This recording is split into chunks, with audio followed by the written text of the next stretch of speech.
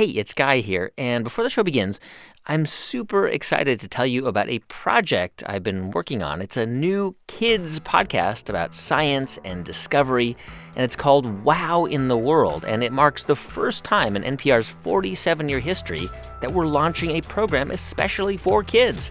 So if you know a kid between the ages of 5 and 10 who is curious about the world, check out Wow in the World. You can search for it and subscribe at Apple Podcasts or by visiting npr.org/wow. What? Check it out, Joe. Here we go with the flow. It's NPR. Rockin' real far, and I don't drive a car. I drive a bicycle, and it's not a tricycle. And my man Stretch rockin' in a unicycle. Yo, you got skills, B. Skills.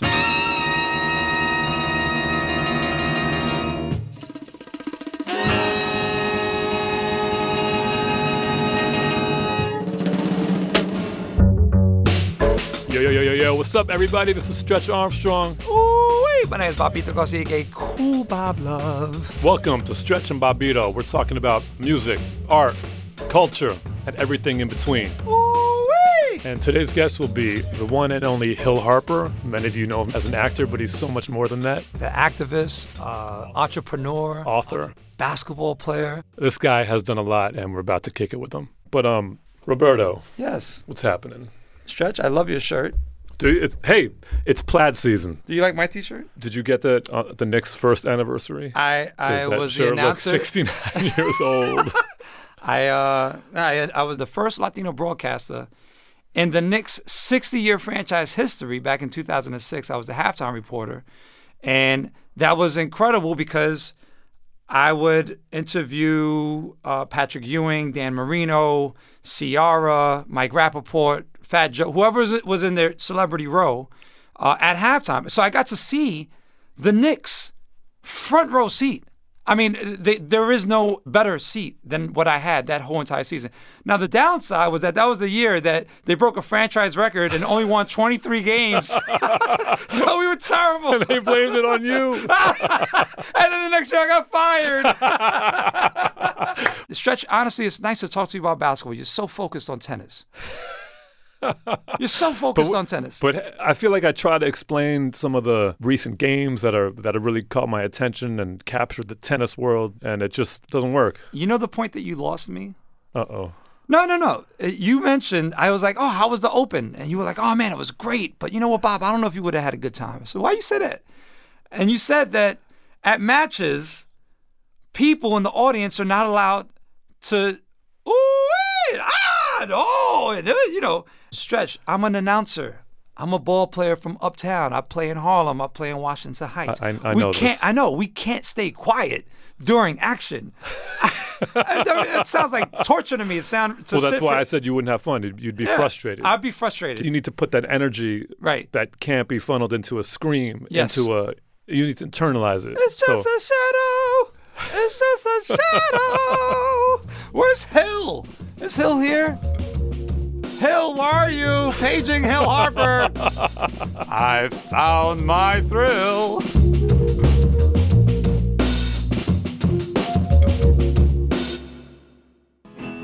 I'm Linda Holmes. And I'm Stephen Thompson.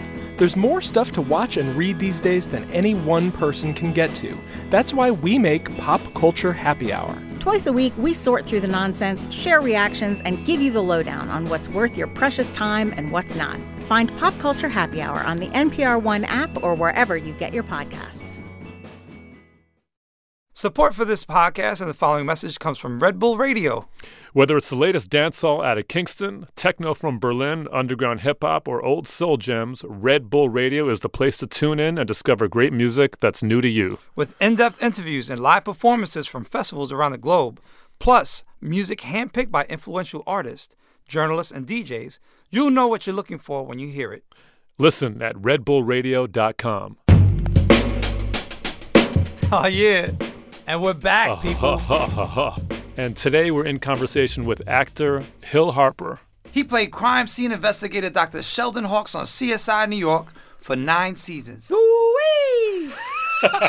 Hill, not yet. Chill. Okay, sorry. He's had roles in dozens of films, including Spike Lee's Get on the Bus and He Got Game. In fact, weren't the two of you in a film together? Yes. Yes, a classic. One of the great cult classics. It's one of the best sports movies ever made. Well, he's so much more than an actor. Activist, Harper has a law degree from Harvard University. basketball player, former teammate of President Obama. Ooh. How does that sound? This guy has done a lot, and I don't think we've covered even half of his resume, but we got to start the show. Welcome, Hill. Thank you. Woo-wee! Thanks, guys. You know, we actually were in a film, as Stretch mentioned earlier at the top of the show. Yes.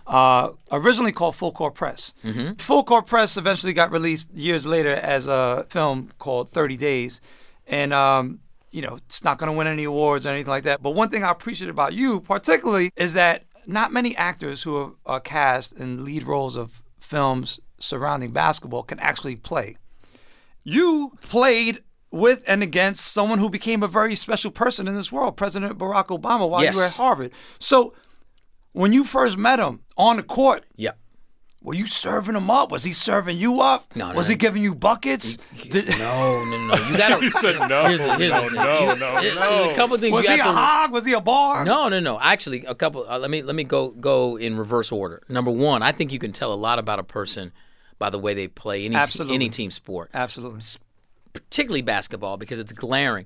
And are you the type of person who gets other players involved, you know, plays defense, tries to help out on defense, tries to make the team better, or are you a ball hog who doesn't play defense, doesn't care, and then calls ticky-tack fouls? He was definitely somebody who wanted the team to be great, wanted to make the team better, play defense. You know, the person that he is that we see now is the same person he was on the court. Now, that being said, he's older than me. You know, he's like 6.5 years older than me. And, you know, I was quick, you know, and I played college football. You know, I mean, I'm an athlete. Even though he's taller than me and had longer arms, it'd be like me playing stretch. It just wouldn't be fair. Stretch is taller than me and has longer arms, but there's a skill level that's required. And so that's the same thing. Now, what's difficult about him to guard, let's be real clear, is that since he's a lefty with long arms, it's deceptive because you get so used to guarding people right-handed, and so that sneaks up on you a little bit. But the most important basketball game that he and I ever played together, arguably, we played two very important basketball games. One is a game that not very many people know about at all. When we were in school at Harvard, I gotten a letter from a brother who was incarcerated. And this is way before I was going to do any work or even thinking about doing work in the criminal justice system or in the prison system. And he was like, man, how come you Harvard Negroes don't ever help us dudes in prison? And I was like, I don't know. I mean, you know, but so I said, call me. You know, so he called me and we would talk, and toll-free calls, and we just started talking and building and talking and building. And I was like, man, what do you like to do? And he's like, I like to play basketball. I said, I like to play basketball. He said, well, I said, why don't we play? Okay, I said, I'll call the warden. So I called the warden, and I said, Warden, I'm from student, Harvard, and I'd like to arrange a basketball game at the prison. What are you talking about? We've never done anything like that. What? I was like, well, so needless to say, fast forward, we get the game arranged. The whole prison shows up for it. The whole court is lined up. And it's you and it's me and Barack Obama, and some other cats. And we drive out. I remember renting a van to drive everybody out there. Drive out there, and the whole prison is stopped and everyone's we're warming up, and people are like, hey, you any good? Because I'm betting, man. I'm betting on this. So I said, listen, you watch us warm up and you make your best decision. And the president actually jokes about it. He says, I asked the guy that was guarding me, what he did, what he was in for. He said double murder, and I stopped shooting. So he remembers that. And he says it's the first person he'd ever visited. And then what's so historic about it to me is that he's the first sitting president to actually visit a prison. These cats who played against him don't know that they played against a future president. And if you talk about the story of black men in America, you take one man and change a couple different circumstances in his life, and he's the one in prison. and you change a couple different circumstances of the cat who's in prison's life, and he's the one that may be running for president. And that's just the reality of where we are in this country. I guess that's as good a segue as any into criminal justice and some of the work you've been doing in that chamber. If you want to speak on that, we'd love to hear it. Well, the real work I've been doing is more bottom up. And we hear people talking about we're 5% of the world's population, but 25% of the world's inmates. We're the only country in the world that will give life sentences to juveniles. So when we hear all these numbers, what gets lost, though, are the individuals. These people that with real names and prison ID numbers and family back home.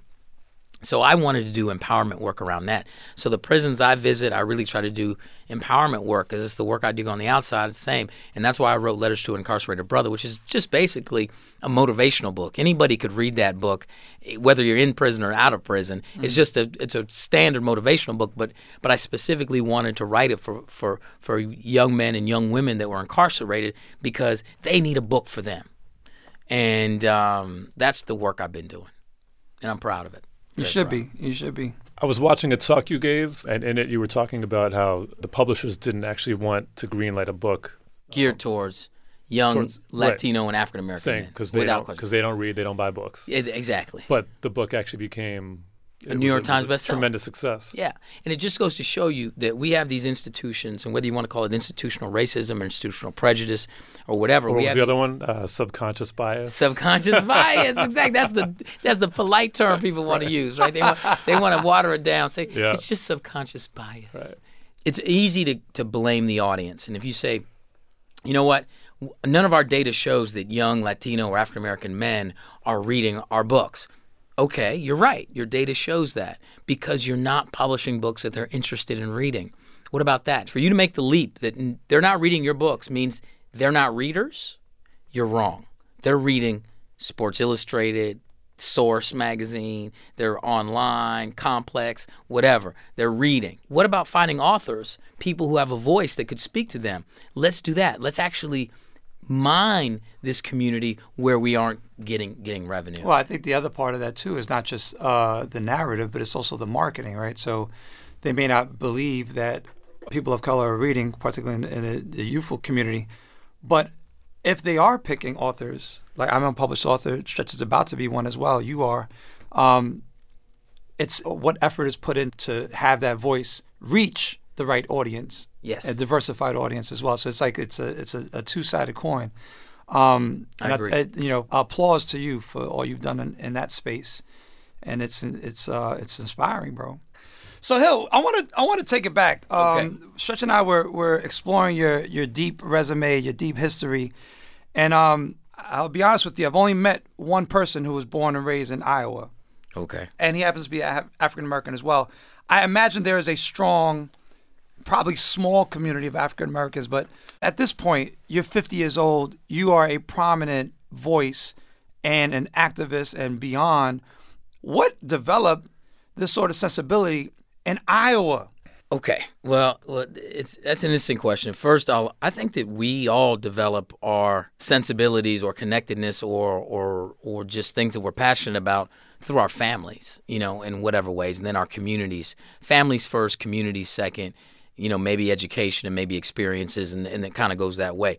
My grandfather in Iowa, Harry D. Harper Sr., was the head of the Iowa NAACP during the whole civil rights movement. Dope. Amazing story about my family's history in this small town of Fort Madison, Iowa, is that my great-grandfather was a dude who did all the pipes and the waterworks, right? But he wanted his kids to be professionals. He really wanted them to be doctors. And so he had 5 boys, and as one went off to med school at Howard University, historically black college in Washington, D.C., HU, the Bisons, as one went off, one would come back and pay for the next one to go. And one would come back, pay for the next one to go. So they all went. And my grandfather and his brother opened up a small little family medical practice in Fort Madison. The banks at the time would not take his money, even though Iowa, wasn't part of Jim Crow officially. We know Jim Crow states did not have a monopoly on racist behavior, right? Sure. And so they wouldn't take his money. The Great Depression happened. People needed cash. They had cash. They bought up a city block in Iowa, and they opened a black hospital. And that black medical facility served the black community for states all around, because he set up a obstetrician practice where he was delivering babies, and really incredible that these black women from 4 states around would come to him and have their children delivered here in this little hospital. So my family goes way back in Iowa, and there are very distinct black communities throughout Iowa. Midwestern roots. Amazing. Yeah, it's cool. Tom Arnold's from Iowa, not so cool. I like Tom Arnold. I'm not saying this anything, but Ashton Kutcher's from Iowa. Oh, yeah? Yeah, yeah. Do you know who Ashton Kutcher is, Robert? I don't. One of the things I love about Bob is that he has his own filter when it comes to popular culture, and TV doesn't really play a big role in that. No offense to the TV actors out there. None taken. I also do theater and film as well, so thank you. You can catch me then. But pivoting to TV, on CSI, you played law enforcement. Yes. You know, how was playing the role of an officer informed your ideas or changed your ideas about law enforcement, or did it not at all? It informed it a great deal, because over the course of doing that show for 9 years, and I'd played other law enforcement, as well in my career, I've met so many cops and worked with them and followed them, and had to ride in the back of cars just trying to learn and go into morgues and doing all these different things. And most cops are good cops. They want to do a good job. They want to do it the right way. They got into it for the right reasons. They got families. They come from communities. The biggest problem we've put our officers in this country is military-style systems of policing. You're setting them up to fail because you're putting them in the wrong system. First of all, we should have community policing. You should be required, like back in the day, to live in the community that you patrol and police. Most of the communities and most of the officers that we've seen we have problems with, they're from communities that are an hour away, hour and a half, and they come in to basically patrol this foreign area, which they have no context in. And so there's that, just the system itself, changing the system and keeping the exact same officers with better training would solve a number of our issues. These people aren't being taught how, they're not being held accountable. One of the number one ways to curb police behavior is, Babito, I'm going to test you. What would you say would probably be the number one way to curb individual police conduct? Compassion. No. Replace most of the DAs and change out the types of DAs that we have in place. Because if DAs stop prosecuting these bad pickups, cops will stop doing these stops and bad pickups, just because they don't want to just do paperwork all the time for someone's going to get released the next day, right? So stop prosecuting those bad pickups. Start prosecuting officers that act poorly, right? So it's a double-sided whammy. If you actually have a DA in place that'll prosecute cops, bad cops will start checking their own behavior. Clearly a lot more that we can be talking about. Yeah. Hopefully we'll have you again, but... Oh, we're done already? No. No, we're not. Coming up, it's time for the impression session. We'd like to say a quick thank you and share a message from one of our sponsors, Stoke Cold Brew Coffee. At Stoke, they recognize that not every bean measures up. Stoke is steeped at cool temperatures for at least 10 hours to achieve a smooth taste. It's slow brewed, like all the best ideas. Stoke Cold Brew Coffee. Look at you go. Support for this podcast and the following message comes from Red Bull Radio. Whether it's the latest dancehall out of Kingston, techno from Berlin, underground hip-hop, or old soul gems, Red Bull Radio is the place to tune in and discover great music that's new to you. With in-depth interviews and live performances from festivals around the globe, plus music handpicked by influential artists, journalists, and DJs, you'll know what you're looking for when you hear it. Listen at redbullradio.com.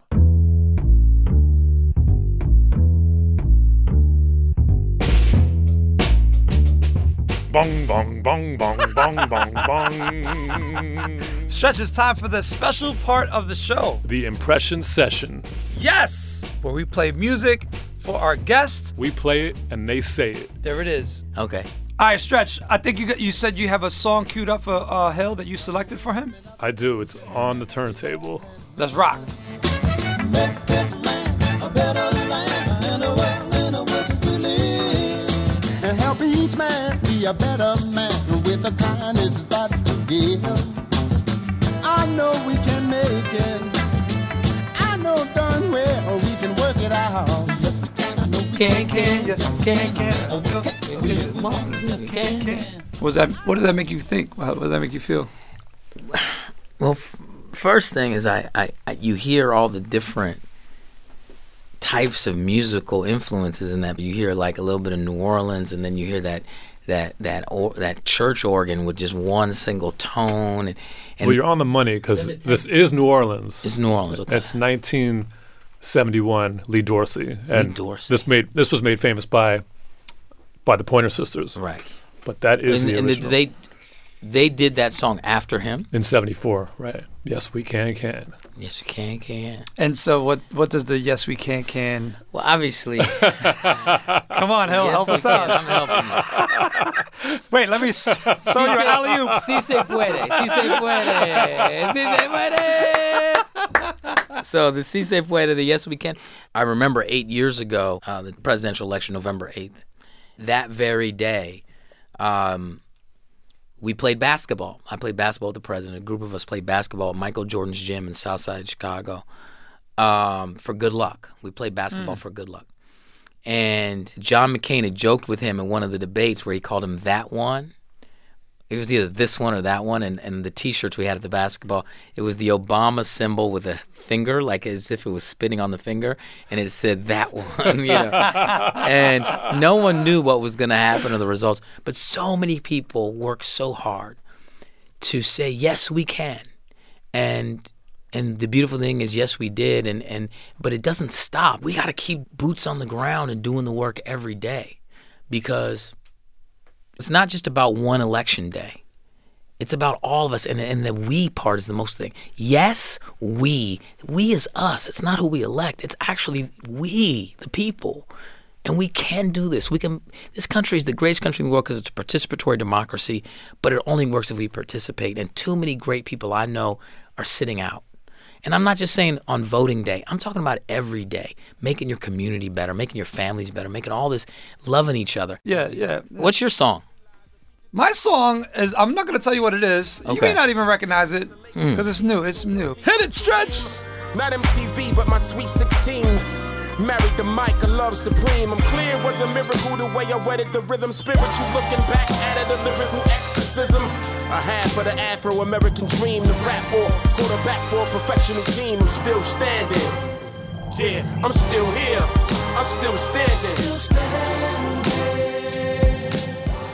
So, still standing to me means when I hear that is that, you know, I've been doing what I've been doing a long time, and I'm going to keep doing it. Been so blessed, man. I've been so blessed to be able to do what I do as an artist, as an advocate, as a writer, as an actor. And this is what I do full time. You know, so many people who want to do what we do, they're forced into a way that they have to do something else to make a living, and then do what they do on the side, which is great too, because just having the blessing, I mean, you know, it's like we're talking about champagne problems because, you know, 90% of the rest of the world can't even have off hours to make music, you know, or read a rhyme or do a play, because they're struggling in ways that are horrific. And so I've just been so blessed and fortunate, and to be still standing. You know, I was diagnosed with cancer in 2010. My father's gone from cancer. My grandfather's gone from cancer. But it's not even just about cancer health. It's just about being a black man in America. It's also about just being able to do what I do and having longevity. And so, you know, I've been here for 50. I'm going to be here for minimum 50 more. And as much as I've done in these first 50, I'm going to do double down and do twice as much in the next. Word. I mean, that's, yeah. Well, listen, you sound 60 and you look 30. No, but not for nothing. I picked out the Pharoah Monch. That's who the artist was. Pharoah Monch, who I know you know. Yes. And a member of Organized Confusion. One of our favorites. One of our all time. supreme favorites, right? Yes. And Jill Scott actually sings the chorus. Really? When you heard in the background. And later on, she has a little bit of a solo. What year is that? That only came out like 3 years ago. Yeah, so Beautiful. it's something that you should put on your radar. AKA new for us. Yeah, no, that's beautiful, man. You know, powerful record, and Hill, you're a powerful human being, man. We got nothing but love for you, Hey, right? fellas, same here. And anything I can do to support whatever you're doing, we all have to figure out ways to work together. I mean that sincerely. So let me know how I can help support whatever. Or Thank you. Carte blanche. And likewise, yeah, you ever need Thank us for anything. or Okay. so that's a wrap, yo. Thanks, Hill. Yes, Thanks thank for you. coming through. That's our show. This podcast was produced by Sammy Yenigan, edited by Steve Nelson and Nigel Eaton, and executive produced by Abby O'Neill. Special thanks to our VP of Programming, Anya Grunman. If you like the show, you should check out our interviews with Mahershala Ali and Dave Chappelle. Listen on Apple Podcasts, NPR One, or wherever you get your podcasts.